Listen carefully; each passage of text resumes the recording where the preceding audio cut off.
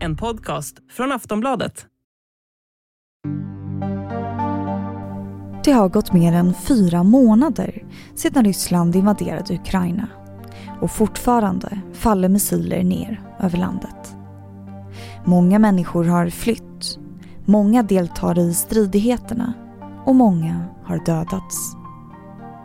Ryssland har tagit över stora delar av Ukraina nu. Senast staden Lysychansk i Luhanskområdet. Samtidigt så har Ukraina just tvingat Ryssland att lämna den omtalade Ormön.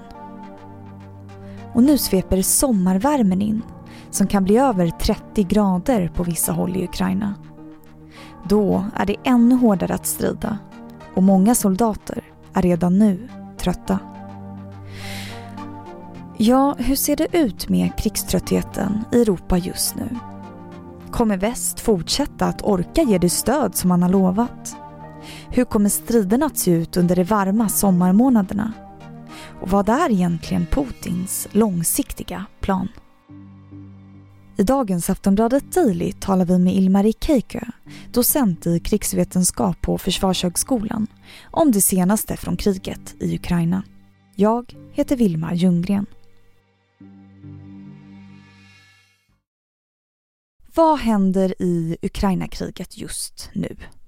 Så det är egentligen 3 saker som är viktiga just nu. Så det första är väl att Ryssland fortsätter sin offensiv, inte minst i Luhanskområdet, där de under gårdagen har tagit över staden Lysychansk. Där har tydligen de ukrainska styrkorna undvikit en omringning och har retirerat. Det är det första. Det andra är att Ukraina har förra veckan tvingat Ryssland att lämna den så kallade Ormön. Och det har man ju väl gjort genom att använda nya västerländska vapen som har lång räckvidd. Och sen den tredje saken är väl att den ukrainska motoffensiven i södra Ukraina i Chersonområdet fortsätter. Och det är väl där vi förväntar oss att Ukraina försöker göra allt som man kan just nu. Delvis för att ta tillbaka det här området som Ryssland vill annektera så småningom. Och för att tvinga Ryssland att dela sina styrkor. Så att den ryska offensiven i Luhansk och nu så småningom kanske mot Donetsk tappar styrkor. Så om man slår samman det här, hur stora delar av Ukraina har Ryssland tagit över nu, så att säga? Så man har tagit drygt en 1/5 av Ukraina, så det vill säga mellan 19 och 20% av den ukrainska ytan. Och det är väl rätt mycket, kan man säga. Är det vad de hade förväntat sig, tror du? Det tror jag inte, och om man tänker på den ursprungliga ryska krigsplaneringen så hade man väl en uppfattning att Ukraina skulle inte göra något betydande motstånd och att man skulle i princip ta över huvudstaden Kiev inom ett par dagar. Och redan under första dagen av kriget började vi se att det kommer inte gå, eller att de kommer inte lyckas med det. Så att jag tror inte att Ryssland är särskilt nöjd. Och det är också viktigt att komma ihåg att Ryssland har backat från sina ursprungliga krav. Det är väl inte regimskifte som de nu försöker göra i första hand. Och samtidigt har ju Ryssland förlorat enormt mycket material, väldigt många soldater, och internationellt har ju Ryssland blivit allt mer isolerat. Så att man har lidit väldigt mycket på den ryska sidan. Och jag tror inte att man hade räknat på det här innan man började kriget. De la väl om sin strategi. Har det fungerat? Det var väl i slutet av mars när man backade från områdena norr om Kiev, huvudstaden. När man sa att syftet med kriget, eller den speciella militära operationen som man kallar det i Ryssland, så fokuserar man egentligen på Donbassområdet.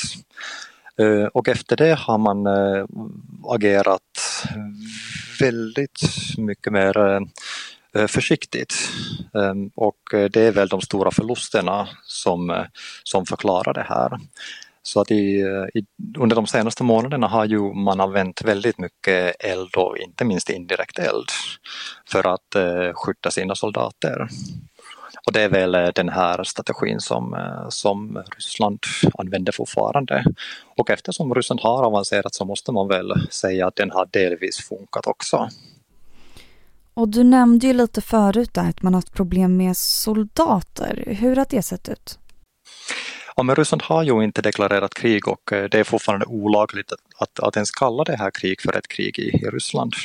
Så att man har inte gjort någon allmän mobilisering. Och det är därför det har varit svårt för Ryssland att mobilisera soldater till det här kriget. Så om man ser på vilka som strider mest så är det väl 3 grupper. Det första är de som man har tvångsrekryterat på de separatiststyrda områdena i Luhansk och Donetsk. Den andra gruppen är Wagner, legosoldater. Och den tredje gruppen är reservister som skrivit kontrakt. Så att man har inte på den ryska sidan supermycket reserver. Och det begränsar ju vad man kan åstadkomma. Det som är dock lite oroväckande är att tidigare har vi trott att den ukrainska sidan har manskap men saknar material, men att den ryska sidan har material men saknar manskap. Men nu under de senaste veckorna börjar man undra att var någonstans är det ukrainska manskapet. Så att det känns som att båda sidor saknar manskap.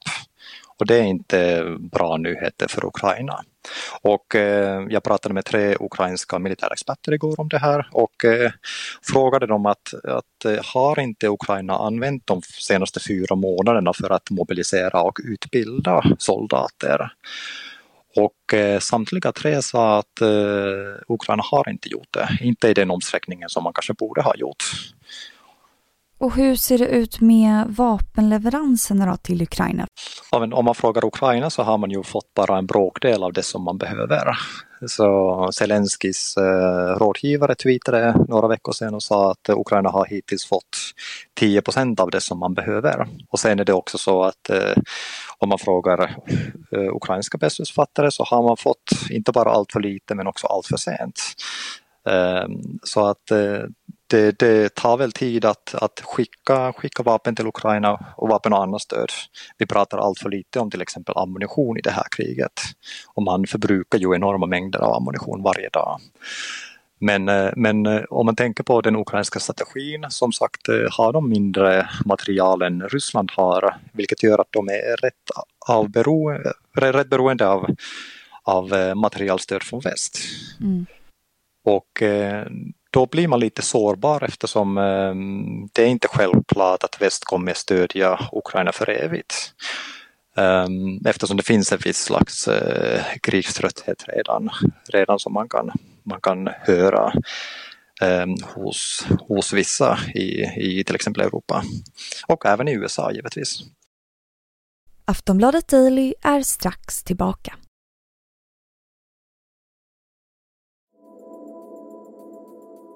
Samtidigt som missiler fortsätter att falla över Ukraina så kommer det rapporter om så kallad krigströtthet i Europa. Men kriget tar inte slut bara för att man är trött på det. Vi hör Ilmari Käihkö igen om vad krigströttheten kan få för konsekvenser. Ja, men krigströttheten i väst kan ju leda till att stödet till ukrainska minskar. Och det här är väl eller måste vara en stor oro bland ukrainska beslutsfattare. Och om man minns så några veckor sedan började Zelensky och andra ukrainska beslutsfattare för första gången prata om ukrainska förluster. Man sa att det är till och med 200 ukrainska soldater som dör varje dag plus kanske 500 som blir sårade. Så vi pratar om en bataljon som Ukraina förlorar varje dag.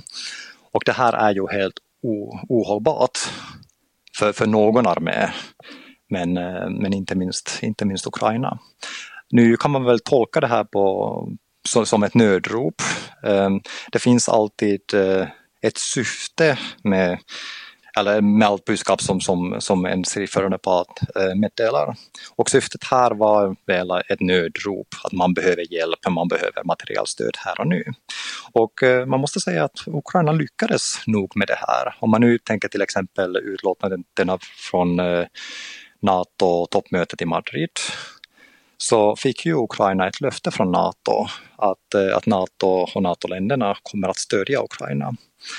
Så att det här måste anses som en ukrainsk seger. Och det är min tolkning här att eftersom Storbritannien lovade ett större vapenpaket och Sverige också lovade att skicka vapen till Ukraina direkt efter mötet i Madrid, så kommer väl NATO-länderna och Sverige och Finland som vill bli NATO-medlemmar fortsätta stödja Ukraina. Så att det här är en stor grej för Ukraina och ukrainska möjligheter att försvara sig mot Ryssland. Det är också sommar nu och på vissa håll i Ukraina kan det bli över 30 grader varmt. Hur påverkar det stridigheterna på marken? Ja, det är inte särskilt kul när det blir 30 grader varmt, inte minst om man har en skyddsutrustning på sig, man måste bära tunga vapen och så vidare. Så att det gör väldigt jobbigare för enskilda soldater.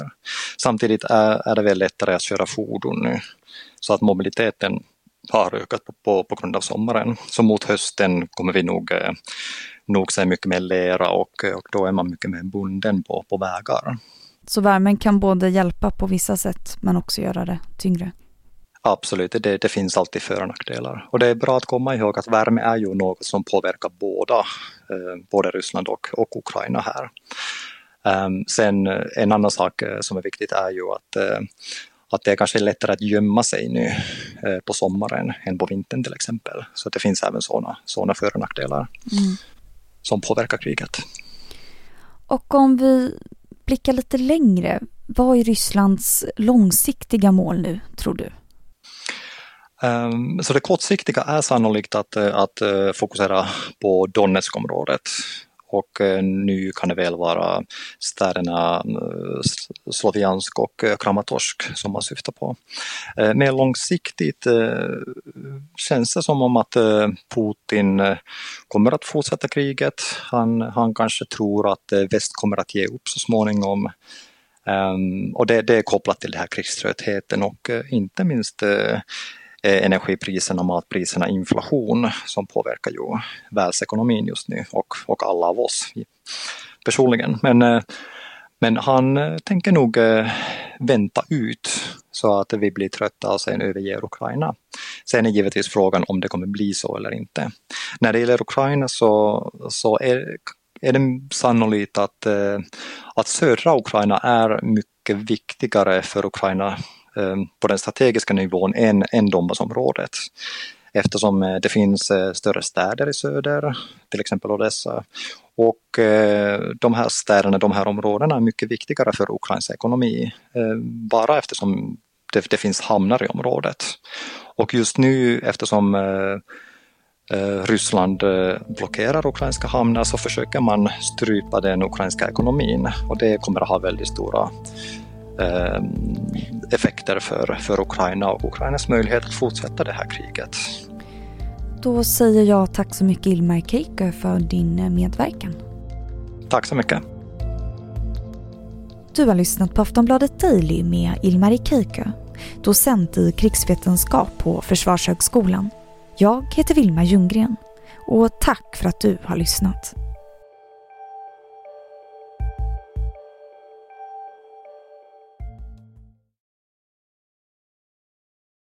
Du har lyssnat på en podcast från Aftonbladet. Ansvarig utgivare är Lena K. Samuelsson.